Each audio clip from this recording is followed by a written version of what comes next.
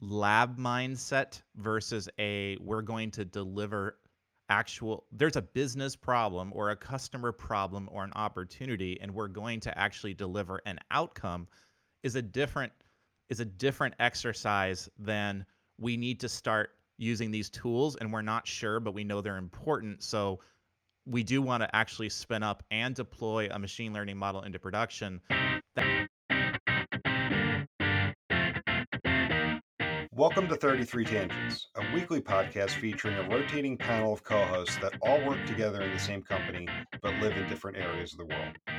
The discussions cover a wide variety of topics from digital analytics to working remotely to current happenings in business and technology. Our regular day to day conversations often go off in various directions, and the goal of this podcast is to share our ideas and find new ways to engage with others.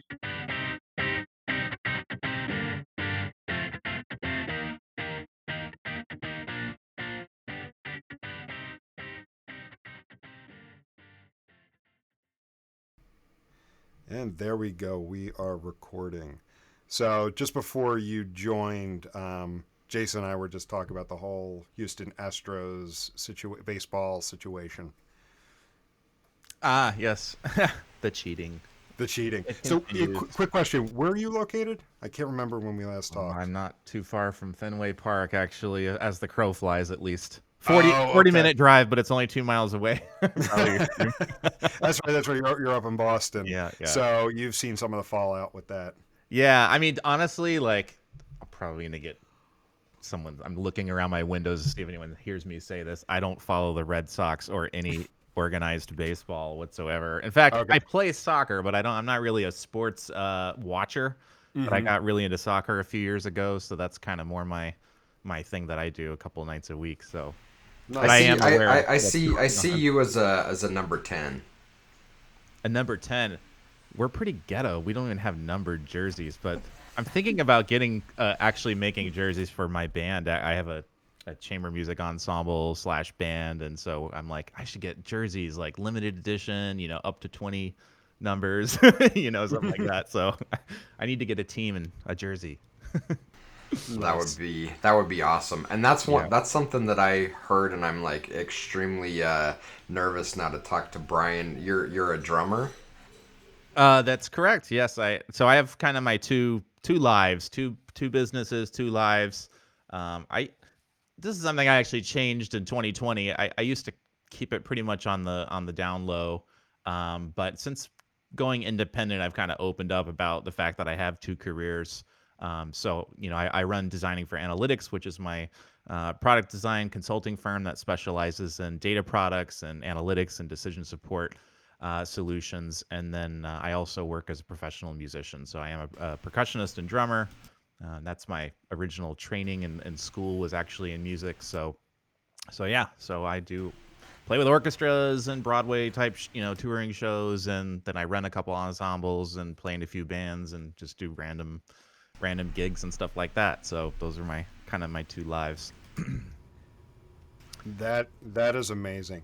So, I know we just kind of jumped into like the initial random chat that we have to kick things off. So, for those listening who are wondering who we're talking to, so Jason and I have a special guest with us this week. We have Brian O'Neill, who's the founder of Designing Analytics and host of the Experiencing Data podcast. Hmm. So, Designing for Analytics is an independent consultancy which helps product leaders and data strategists innovate by applying human-centered design to data science and analytics. So, one of the things I'd love for you to tell us is, what describe human-centered design.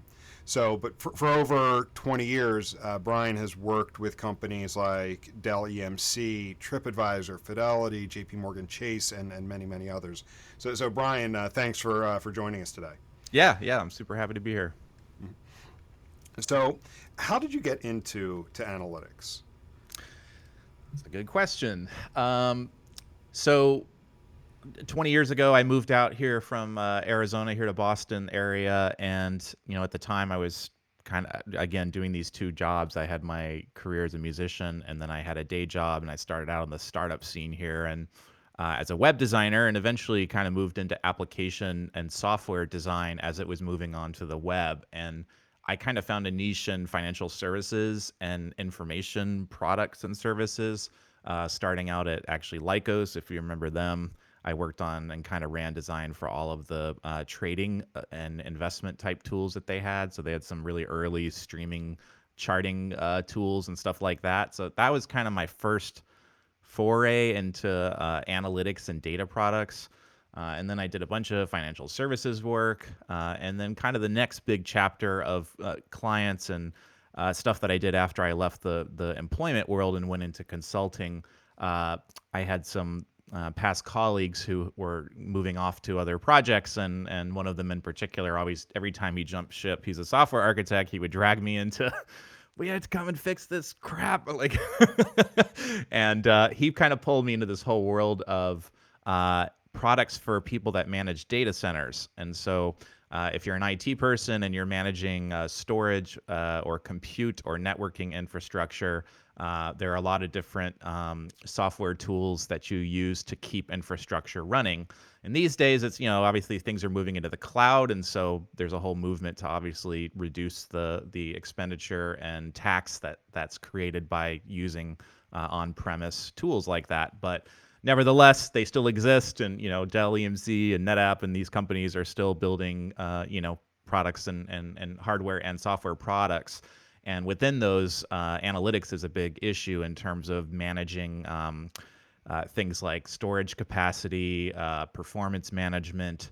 A big one is doing root cause analysis for detecting anomalies and problems with performance, et cetera. And so it's super niche, but that was kind of what I really started realizing that, hey, I've been kind of working in data products and analytics, and I didn't really consciously decide to focus on that until about 4 years ago, just because so much of my work was in this space. But it was primarily with tech companies, and companies are building either SaaS tools or hardware software tools like this that had some type of analytics component, such as on top of an IoT service. And most of them are all struggling with a common theme, which is finding what is the right signal in the noise, and how do you present the signal properly, and how do you map that to what someone's job is or the work that they're doing.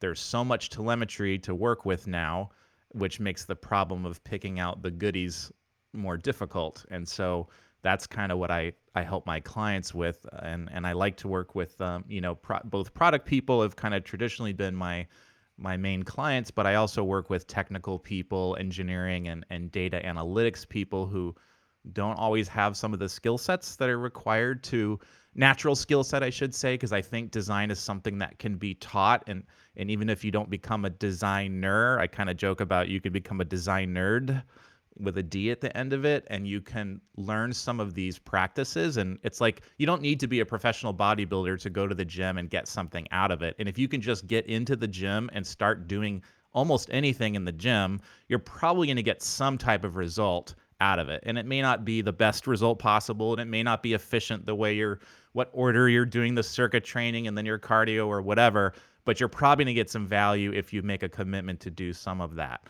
So I try to encourage positive design behaviors with data and analytics teams, and to try to learn what it means to put humans at the center of their work, so that the solutions they build don't fall on the floor or collect dust and sit in the corner, which is, as you guys probably know, is very much the case if you look at a lot of the recent studies over the years from multiple sources, that these big data and it was big data, and it was BI before that, and then it was analytics, and now it's AI and predictive models. A lot of them are failing, and I don't work on the part where it fails because we couldn't get all the right data we needed, and some of these more technical reasons, but it's more the stuff like the business doesn't know what problem it wants to solve. And so, like, give us a serving of AI with a side of a neural net. It's like, what does that mean to a data person, and how do you unpack that request? Because that's a tactic built into a request, and if you put your human-centered design hat on there, you can use techniques to get at what someone actually needs in terms of decision support, and focus on the outcome you want and not the model or thing that you're building. So outcomes over outputs is kind of the goal there. And anyhow, I'm just kind of rambling here, but that's kind of my journey, I guess, so far. Oh, that's awesome, and it sounds like a super exciting field to be in. And I have to imagine that your wait list for clients is probably hundreds of miles long, because it seems like for the wider marketplace, when you talk about data products, it was mostly a primary offering, but now it seems like every app we download, every platform that we use has data as a secondary or supporting feature in almost everything that we use, and most of it is not done very well. So I imagine your services are highly in demand. Well, yeah, I think I think it's still especially as we move into the AI space and machine learning. So really, these technologies have been around a while. They used to be called predictive analytics or prescriptive analytics, and they're more advanced techniques. And so I think what happens is this is just my feeling. When the new technology first comes out, it's a race to go use the technology at all costs. So you get whatever talent you need to say that you've done something with it. Then something hits the wall, or you spend a ton of money, you don't get any value out of it. And then someone realizes, like, oh, wait, if we're still building human in the loop systems, we still need to involve humans in the process of making these things. And while with predictive analytics and prescriptive analytics and models that may have less GUI, there might be less interface that comes out of the end of them, they can still fall flat if people don't trust what went into them, or they don't understand how the prediction is coming up, or they don't understand why they should care about it. It doesn't matter that you used, this new technology or not. And so I think I'm again, I have no data to back this up, but it's a general feeling that we're going to have a period of like lots of just AI for the sake of AI, hope that it sticks, hope some value comes out of it, and then there'll be this rebound, and it's like we're going to realize that if these tools are for humans, we're going to have to get back to what their goals are and what are the outcomes that we want to have and what do the business people need if you're building internal solutions. You can't just go, you can't throw machine learning at everything and expect that you're going to have value created at the other end of it. Yeah, and it's interesting you bring that up because we work in slightly different spaces, but I've seen that trend happen over and over again since I got into the more traditional, well, non-traditional digital analytics space in the early 2000s. We saw a similar cycle. Everyone had to have an enterprise analytics solution. We don't know why, but we have to have it. Yeah. And then once that was in place, then everyone needs an A/B testing platform. We don't know why, but we have to tell our board that we have it. Yeah. And, we're seeing a similar trend in digital analytics where AI is now the thing. We have to have our personalization programs AI powered. We don't even know what that means, but we have to have it. Yeah. So I think that's natural, and I think it's okay to experiment with some of these technologies, but I think having a lab mindset versus we're going to deliver there's a business problem or a customer problem or an opportunity, and we're going to actually deliver an outcome is a different exercise than we need to start using these tools and we're not sure, but we know they're important. So we do want to actually spin up and deploy a machine learning model into production.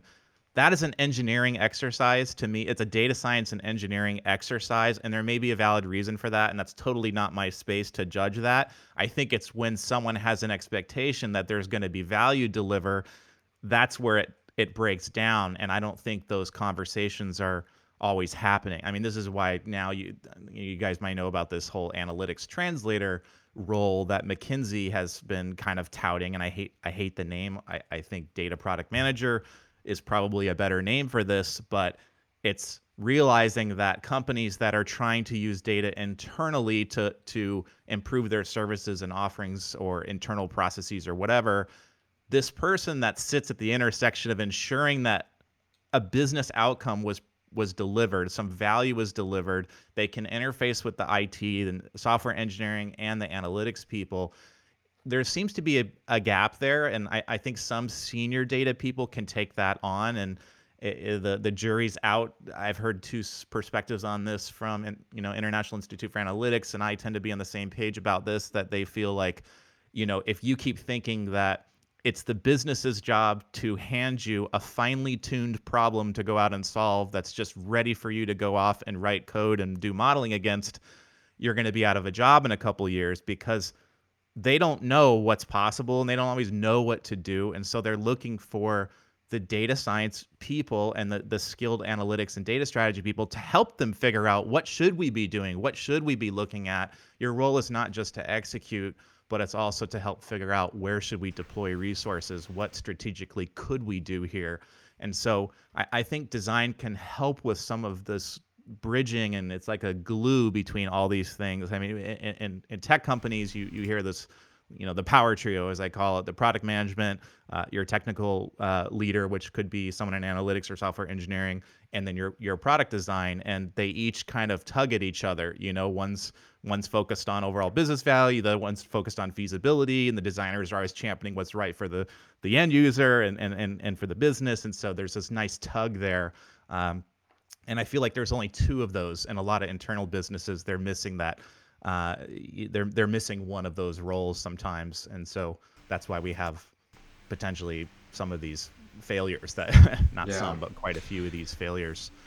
What do I do with this data? Thank you for this thing you gave me, or you built it without involving the sales team, and you said we can predict which people you should call this week. I mean, I use this example all the time, and it's like, here are the 10 people that we think will close this week, so focus your efforts on that. And the sales guy, like, screw you, man. Like, I know this guy. I'm in Florida this week. I'm going to call. I feel like this guy is going to buy at some point.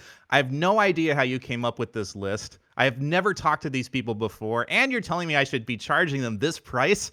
Like, you may be totally right. Like, the model may be right. Like, there may be a strong correlation that those people are going to buy, and the pricing predictions that you gave may be really accurate. But if you didn't involve the salesperson in the process of designing this predictive algorithm that's supposed to be helping them, then it may fail simply at the point of user engagement. It fell on the floor. And so none of that cool work that you did on the data side mattered. And so the question is, whose job is it to make sure that these people actually, they say operationalize. I kind of hate that word, because really it's simple. It's really about a user choosing to use your software solution because it helps them.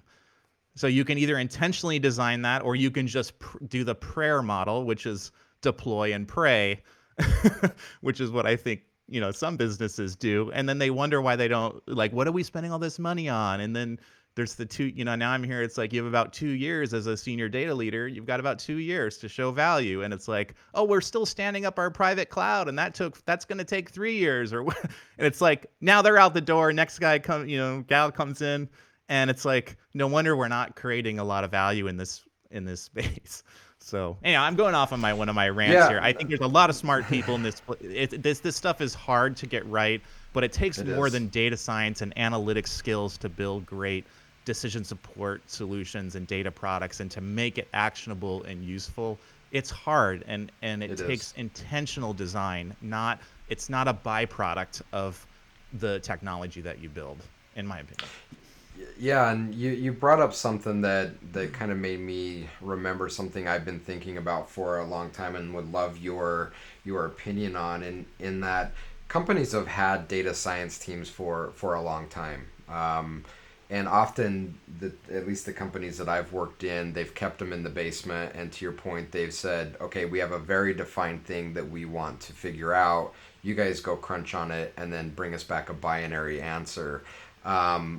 But we've seen a shift recently in the types of people that we work with in the companies. We tend to focus in marketing organizations and in the C-suite, but it seems like they're wanting more of what I've called the data science light, or someone that's less the guy down in the basement and more someone that has a bit more business rigor and understanding that they can bring to the equation. And in parallel to that, we're also seeing companies like Domo and others that are positioning that in that we can bring data science to the masses, to the everyday technical employee, and give a blend of some of the hardcore stuff, but give it a little softness that comes with business. I'm interested in your opinions as far as, is that a fair observation that, we've had these groups for a long time, but there wasn't necessarily a good overlap with business insights or business understanding, and it's kind of now swung to the other way where we've tried to take a lot of the rigor out of data science and make it more approachable to the everyday business person.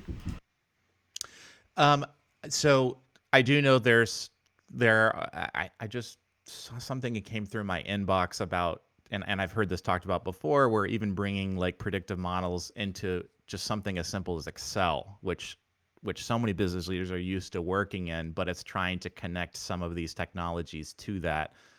At the end of the day, whether you're using Domo or a SaaS product, or it's a custom thing, what I hear you saying is those people are saying we need actionable decision support, and we're not getting it from the person in the basement. That's really what they're asking for. And so there's a disconnect there. And that could be a presentation issue. It could be that the data scientist isn't asking the right questions to get at how this information is going to be used. It could be unrealistic expectations of the person requesting the services.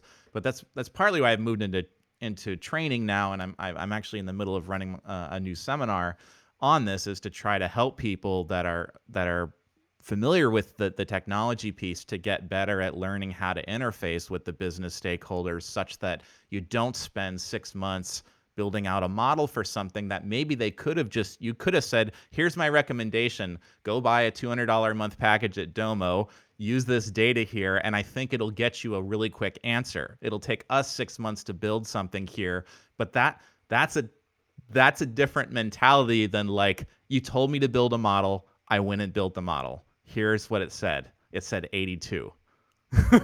Right. Right? Yeah. It's like, that's not what someone actually wants, but you have to know how to dig into that. And that's a different skill set to ask the right type of probing questions. And this is why I'm a big fan of, like, human-centered design requires that we do one-on-one research. And this can be done with end users, which may or may not be your business stakeholders. It could be the same person. But you have to ask the right questions to get at why they want this information. Where is it going to break down? Like, what's going to stop them from using it? You guys probably know, like, the Jeff Bezos thing, where it's like, write the press release at the beginning of the project. And I love this mentality as an exercise, because you have to tout what the business outcome was, not just the technology, but like, it's going in the Times or whatever, right? It needs to be basic and clear. What did they do? What that was so innovative and interesting? Another one of those is like, write the disaster press release, right? Like, how did it totally fail? Like, what would we how could we totally screw this up? Like, get the model, get the data analytics part correct, but totally fail to the point someone wrote an article about it. What would that look like? And some of those things are not going to have anything to do with the quality of the technology. It's in the experience of the person that's trying to use it to go do something with it. To, how much should I spend on this campaign? Should I buy it over here? Or should I buy it over there? Like, that kind of stuff, right? That's really what they want. And they may start saying, like, I want to see CPM values per state, per demographic, per whatever. This is where it gets really scary, is the illusion of the requirements document, where someone starts stating all this, and most people can't articulate that stuff in a way that someone else is really going to be able to provide them what they need. They will provide what they asked for, but that's like the going in the doctor and saying, doctor, my arm hurts, please give me a cast. And can you imagine if your doctor is like, yes, I'd be happy to give you a cast, come this way, here's your cast, I hope you enjoy it, and here's the bill. Like, no. Right? Your job is to be a healer. Like, you're a healer. Yeah. You're not a cast maker. So you have to first do the proper discussion and figure out, like, what's needed. And that's I hope I hope the smart people that are, working on the technology side of this can start thinking, have empathy for the people requesting their services, and realize your shit can, like, break down at a level that has nothing to do with your technical skill set whatsoever. And you can say, that's not my job. Fine. Then, I don't know. I mean, that sounds kind of like a lame job to like go build stuff that no one cares about. Like I would get sick of that if I was a technical person. Like it's so much more fun to work on stuff where they're like, this is so useful. When can I get more? Like, could you work on this other thing? Like, I mean, who wants to work on stuff? I don't know. That's me, I guess, self-reflecting. I don't know about you guys, but like, I want to work on stuff that makes a difference. You know? I think as definitely as people get longer in their careers, that becomes more and more important for sure. Yeah. Yeah, as you've kind of been around a while, wanting to spend your time doing stuff that matters becomes much more important than I think when for most of us when we were younger in our careers. So, Yeah. um, Yeah.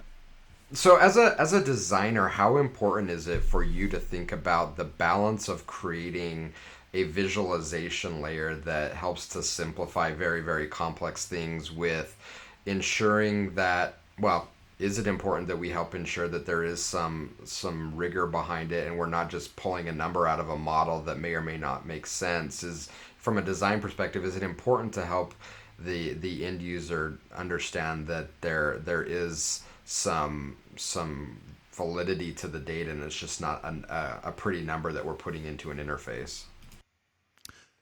So, eh, yes. Well, that wasn't a binary question. So let me unpack that for a second. I think there are definitely designers out there who will say like, okay, the requirement was like take this chart and make it look nice and figure out how to lay it out, and so they do exactly that. That is not product design. That's not human-centered design. That's graphic design. That's a different skill set. It's important to get the visual part right. But what you just told me there is that as a user, I don't just need the prediction, but I also need some evidence about how you came up with that in this particular case. So we need to the full design is figuring out the needs and the problem that need to be solved, and the surface layer, the output of the work is the visualization or the GUI or the UX or whatever it may be. Those are outputs, right? But I would consider that integral to the design is understanding how much stuff you need there. So I have a framework that I call the CED framework for this, which is conclusions, evidence, data, and it's kind of like this pyramid, right? And so as a general rule, focus on the conclusion part. Think about stage 2 as evidence, and you have to talk to customers to understand the right balance of evidence and overload, because they may, in this case, they may need to know what, for example, model transparency, right? Like which of the features in the model corresponded highly to this prediction. I don't need to know everything about it, but if I'm going to decline the classic example like loan, right? Do I give a loan or not to Jim to go out and like create a Red Sox Fenway Park in his backyard scale model? Should I give him Wait, that loan or not? he's a Philly fan, so he probably doesn't even want the loan. Okay, a flaming one, a flaming Fenway Park. But the point is, like, you can't just say like, don't give Jim the model and that's the answer, end of story, right? This is now you're getting to compliance issues, right? So that's a different kind of requirement. But you can see a place where it's like, well, how did you come up with this? Like, I got to go have a discussion with someone, and you can't just give me this number. And so that design process is very much about balancing, like, how much evidence do I provide? And sometimes the evidence is like, in some of these, for example, these analytical monitoring applications I've built, the evidence is sometimes things like, when you're troubleshooting, tell me what stuff you already checked, and maybe tell me what stuff you didn't check, because I don't know exactly what your software is looking at. I know it's like your thing's like wired into my whole infrastructure, and it's like I don't remember during the sales pitch like how many are you monitoring the CPU and the memory swap and the ballooning, like I don't know. Right? So it's what stuff did I check, what stuff did I not check, so that the end user can then decide about how much do I believe this. Do I need to maybe go do some level 2 analysis, which maybe says like I need to run this by my boss before I make a buying decision or whatever it may be. That's all the design part, right? Figuring out that balance between signal and noise, or conclusion and evidence. And then at the lowest level there is kind of the data, which is a generic way of saying in some cases you need to provide access to what could be a lot of information. So if you imagine stuff, this is where your huge tables with tons of columns of data, which typically are not very human parsable whatsoever, but there are times where you may need to go down to that level and see that information. Not always, definitely not always, but I do like to think of it in terms of those tiers. Sometimes having in design, we have this thing called, the mobile first mentality. And sometimes I'll recommend that to clients. It's like, even if your solution's not going to be used on a phone regularly, what would you present in a phone capacity if you had to? Because you have to limit the choices, right? And it really starts to make you focus on what that signal is. Even if you're not going to, be providing a mobile-oriented solution, which you probably should be doing, but it does depend. Not everything is suitable for that. Yeah, no, that's an interesting way of looking at it. And I just pulled up your framework on your site. We'll definitely link that up in the show notes because I think there's some really, really interesting things to think about from a framework perspective here. And the reason that I bring it up is, I see it as a challenge for a lot of the companies that we work with, the individuals at companies that we work with, is that where do I find the right balance in that pendulum swing to be able to present my insights? And if they're too far to one side, the feedback from the executive is often, get out of here with your nerd speak. We don't, we need to understand what this means to the business. What does this actually mean? And then if you swing too far to the other side, the same group of executives may very easily come back and say, but well, wait a minute, we need some evidence of what you're saying here. We can't just have your summary here. So finding that balance is something that I think a lot of the people that we work with struggle with, and I'm not sure that there's a right or a specific answer for everyone, but at least having some kind of a structured framework for how to think through that, I think can be very beneficial. Yeah, no, I definitely hope that's useful. And there's also, I have a free guide. It's a self-assessment guide for products using analytics. So it's the kind of mentality there is to go through it, and it forces you to ask some questions from kind of the perspective of a designer looking at an analytics product, and it can, it might be able to help in a similar capacity, kind of figure out, am I doing it right? Is my design good? If you're not talking to an end customer, which is much better than reading a guide and going through it yourself. But if you're not doing that, it's a great kind of high level pass to understand that. So, and the other thing I think I would say to what you just said, Jason, is and this is something that technical people have to get comfortable with, and it's something I talked a lot about in my training. Design is messy, and it's all about gray. It's not black and white. It's not like when you're building a data product or something like this, there's actually not a pot of gold out there. There's pots of gold all over the place. So don't feel like, is it right or not? Did I get to it? Because there's several different possibilities. There's not one possibility. So the goal is like, find a good one. It doesn't have to be the only one. But this stuff is messy, and it's all about living in the gray area. Like you said, how much conclusion versus evidence? There is no binary answer for that. It depends on who is seeing this. Is it an executive? Is it an expert? Is it like someone that speaks your language that wants the evidence? Is it another data person? They probably want to understand your protocol and like all the stuff that you went through. An executive probably doesn't. Give me the highlights. What does it mean? Maybe someone below that will say, okay, that's great. We do want to get some evidence to back this up. Like, what did you do? Did you check this? Did you check that? And that's a different conversation, but there's no one right answer. So you have to get comfortable with this gray area. And so I think that's why there's so much stuff now in the whole storytelling space, for people working in analytics that are primarily delivering an ad hoc presentation or a static document that's telling information.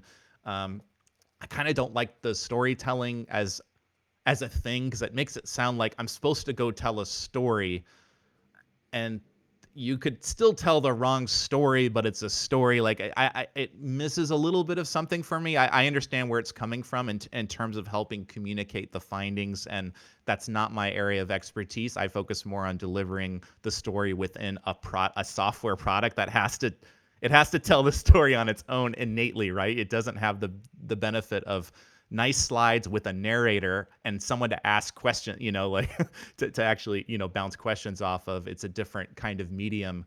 But I think, not to toss all of storytelling out, but really it's about figuring out what the recipient needs and being really tied into that and rooted in empathy so that whatever your output is, it resonates with that person. It doesn't, whether it's PDF or mobile app or whatever the delivery mechanism is, right? It doesn't really matter. A deck, if you haven't talked to those people, it's maybe a swing and a miss. I like to get ahead of that. You can even go out with fake data, early on. And I think even like with predictive models, for example, there are techniques for testing, like such as the Wizard of Oz test, which, if you imagine something like you're working on a conversational interface, aka a chatbot, you can learn a lot as to what you need in your chatbot by simply having a real human on the other side of the chatbot responding to the inputs of the person.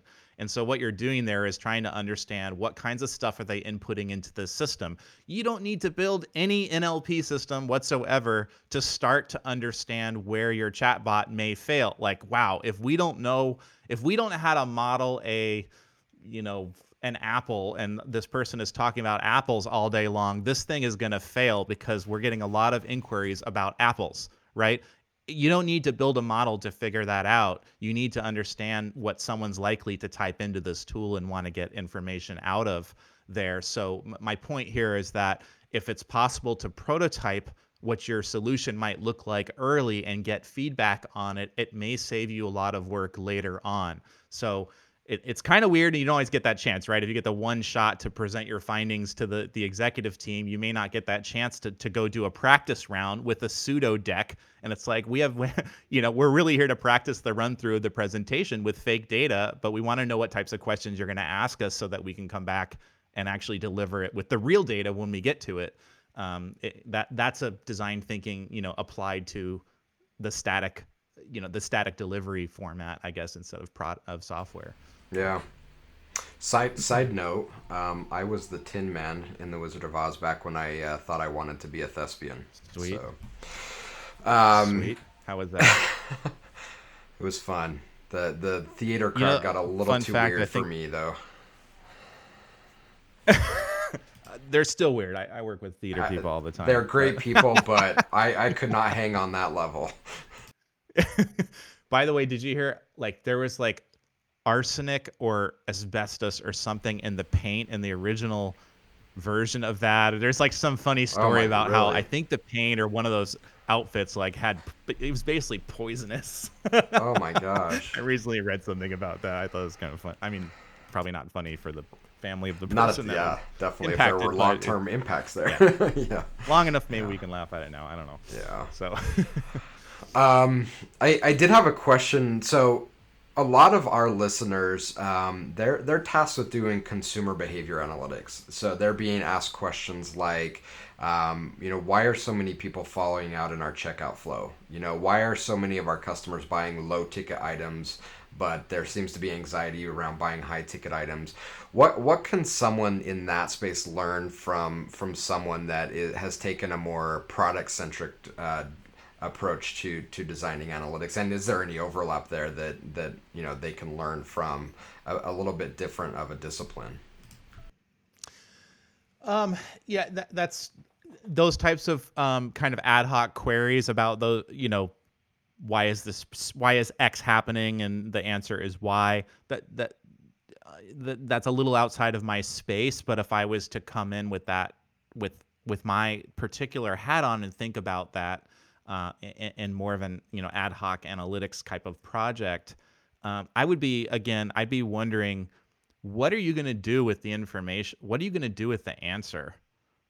And I want to kind of work it backwards from that, so I know approximately how much evidence and decision support do I need to provide to you so that you believe that. Like, do you need to see the checkout flow in order to believe that everyone is failing on the checkout page? Or is it enough to just tell you, like, it's failing here, there's a lot of bouncing between product images, and then they exit or whatever? Great, but what are you going to do with that information? I want to unpack that so that I can provide the right amount of evidence to support the next thing that they're going to do.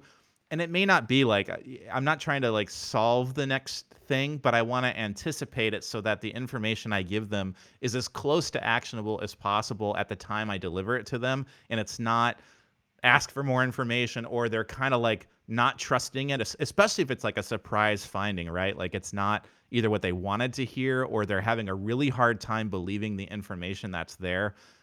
I'd want to have the right kinds of questioning with them about how they're going to use the data or the information as early as possible, so I can support the findings that way. And I understand that may not be possible. You're like, we have no idea why people are bouncing off the site because we haven't done any work whatsoever. But you could ask something like, well, how do you take action on a project like this? Like, do you send this to someone else to do some further testing on it? Do you have to sell this to a boss? And oh yeah, I have to get my sign off from my, the CMO has to sign off on it. Well, what would it take for the CMO to believe that this is real? Like, are they a data person? Are they more of a story person? Would it be better to show an example? Like, we found some data that says people bounce around the images, go to the checkout page, and then leave, or whatever it may be. Would showing them a video of someone doing that's actually frustrating. Like if we went out and tested a couple people to validate that our quantitative data was right, maybe that kind of emotional story would help them believe and sell it. Or maybe they know that and they need to sell it to someone, right? So now it's like, we already know what's wrong. We know it's bad. We know the checkout is busted. We know the images suck, but our CEO is not going to spend money to fix it until he sees it. Like, that's a whole different thing, right? You might cut down your analysis time and focus on the story and the emotional pain and watching someone struggle, right? Watching a customer struggle in a usability study, validating I have 100,000 points that reflect exactly what this one person on the video camera is doing times 100,000. That is what's going on right now. That's a powerful way to inspire change. In any company that's selling services to human beings, is watching them suffer or hate your product or talk about what's wrong with it. It's such a powerful thing, and I think everybody should be doing that if you're building products and services. Is get out there and into the field, do ride-along studies, shadow your customers if you can, bring them in to do testing. It sheds a lot of light on stuff that you're never going to get in analytics. Because analytics aren't going to tell you why, right? They're not going to say why they did this thing. They show you the click path and all this kind of stuff. You have no color for the journey, right? Like I reluctantly went through and bought your thing. You won't see the reluctance. Maybe, I don't know, maybe now they can model reluctance. I would want to know though if people are reluctantly buying my product, like, because that says like at some point maybe it's going to end. Like, I don't know. I would want to know that if I was selling widgets. Well, that's great counsel. No, absolutely. What types of things are you keeping an eye on as far as the future of product analytics? When you say product analytics, you're talking about analytics for analytics in product analytics? I wouldn't say I have any particular eye specifically on product analytics, but I think one thing companies are trying to do right now is figure out what value-added services can you add to a product that may use data, right? And so it's not necessarily monetizing data that comes from the product, but it could be providing some type of data solution that goes with the product, right? So it's like, Nike has the sensor in its shoes, and now you have analytics on your running, and it's like they've connected the physical product to some type of analytics and decision support that can help you overall with sports and in your training and that type of thing.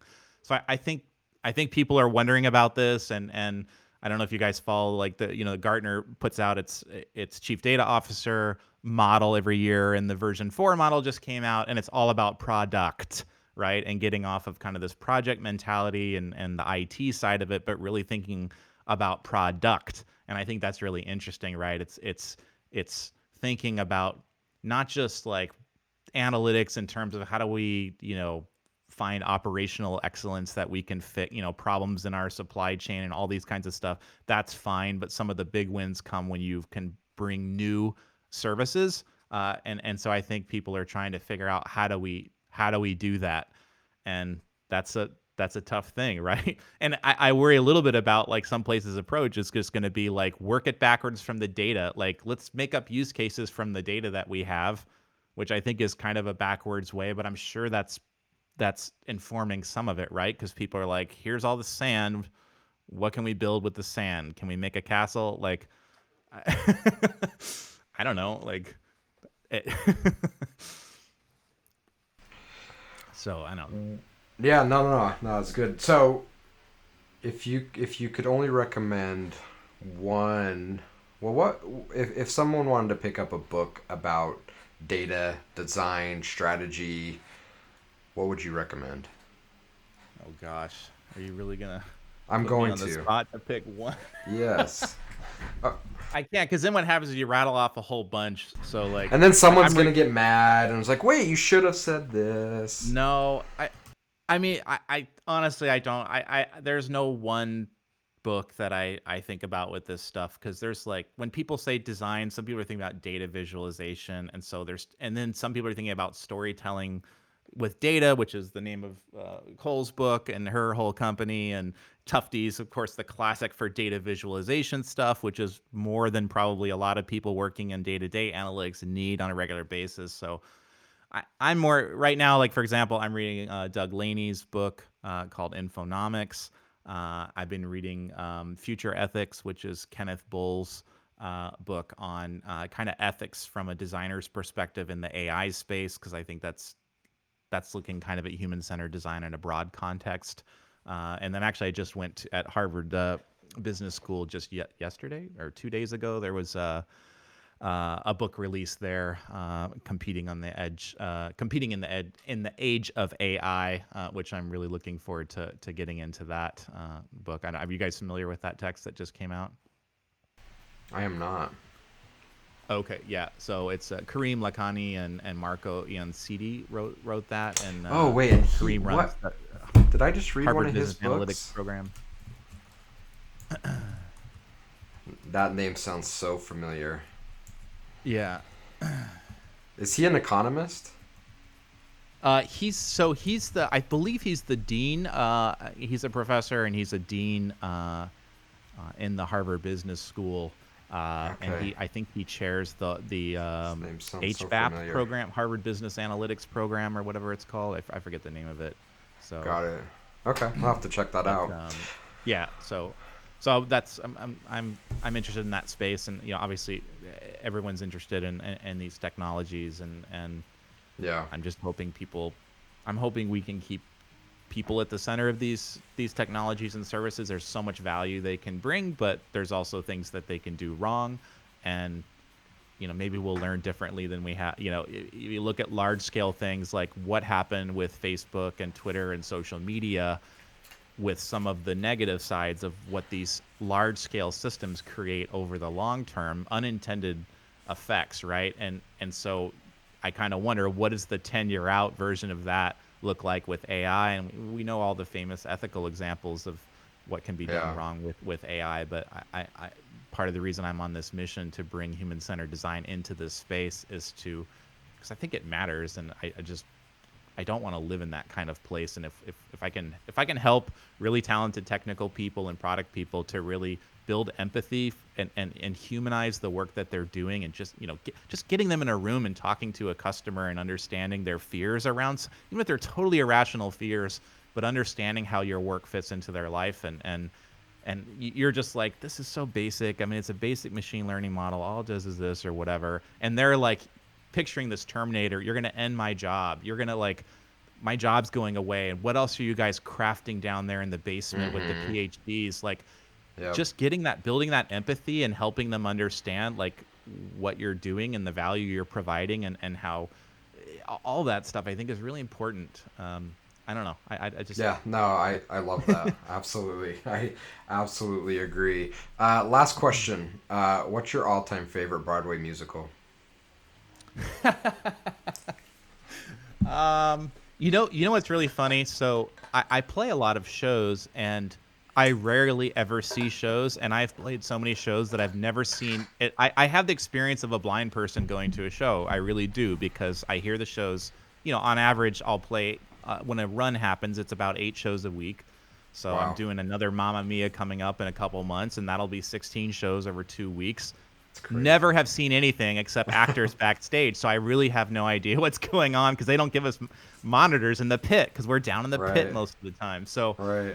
so because I'm playing them a lot, I tend to not go to the shows too much. But I do. I loved Book of Mormon. I thought that was highly entertaining. And what was the one with the puppets? It was a little bit. It was a little bit obscene.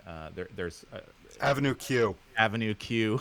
Yeah, I think I saw it like 10 years ago, 12 years ago when Yeah. it was here in Philadelphia. Yeah, so those were entertaining, but because I'm playing a lot of it, I tend not to go out to the shows too much just because it gets it's just I don't know. Fair I'm enough. more of a concert type person, but I enjoy playing the shows and do that more. I So guess. what's your favorite show you've played? My favorite show that I've played, to be honest, one of the most fun shows I did was the national tour of Motown. Was going through a couple years, about 3 or 4 years ago, and it was just great because it really went through the whole era. It was like playing a gig, like a bar gig, but like in the context of a whole Broadway musical. The arrangements were super tight. They had a huge band, so there was very little like electronics or backing tracks or any of that. Yeah. The cast was awesome. Great singers. The little Michael Jackson they had two children played the role of little Michael Jackson, and just finding even someone that can get close to Michael Jackson, and hearing that every night was really great. So there's such a laid back, fun, just a groove type gig. So that's probably one of the most fun ones I've done. Awesome. So yeah. Very cool. Well, Brian, this has been a fantastic conversation. I think lots of really good nuggets of guidance and counsel that our listeners can walk away with, and we'll definitely link up some of the resources that you mentioned. But really appreciate you stopping by and having a chat with us. Really enjoyed the conversation. Well, good. Thank you so much. And yeah, I hope hope it's useful, and feel free to check out Designing for Analytics, and I'm easy to reach on there. So yeah. Yeah, we'll link everything up. And yeah, it was a great conversation. When you and I had first chatted, I kind of envisioned something a little bit different, and of course we kind of get started and go off in a different direction. But 33 tangents. Exactly. That's exactly why we named it Tangents, because we just go off in all different ways. And I think kind of on the fly, it turned out better than I could have expected. So yeah, definitely appreciate the time. Definitely. It's been my pleasure. Thanks for having me on here to share my thoughts. Absolutely. Cool. Well, thanks a lot, guys. We'll go ahead and wrap up here, and we'll talk to everybody later. Sounds good. Yeah, let me know when it drops, and I'll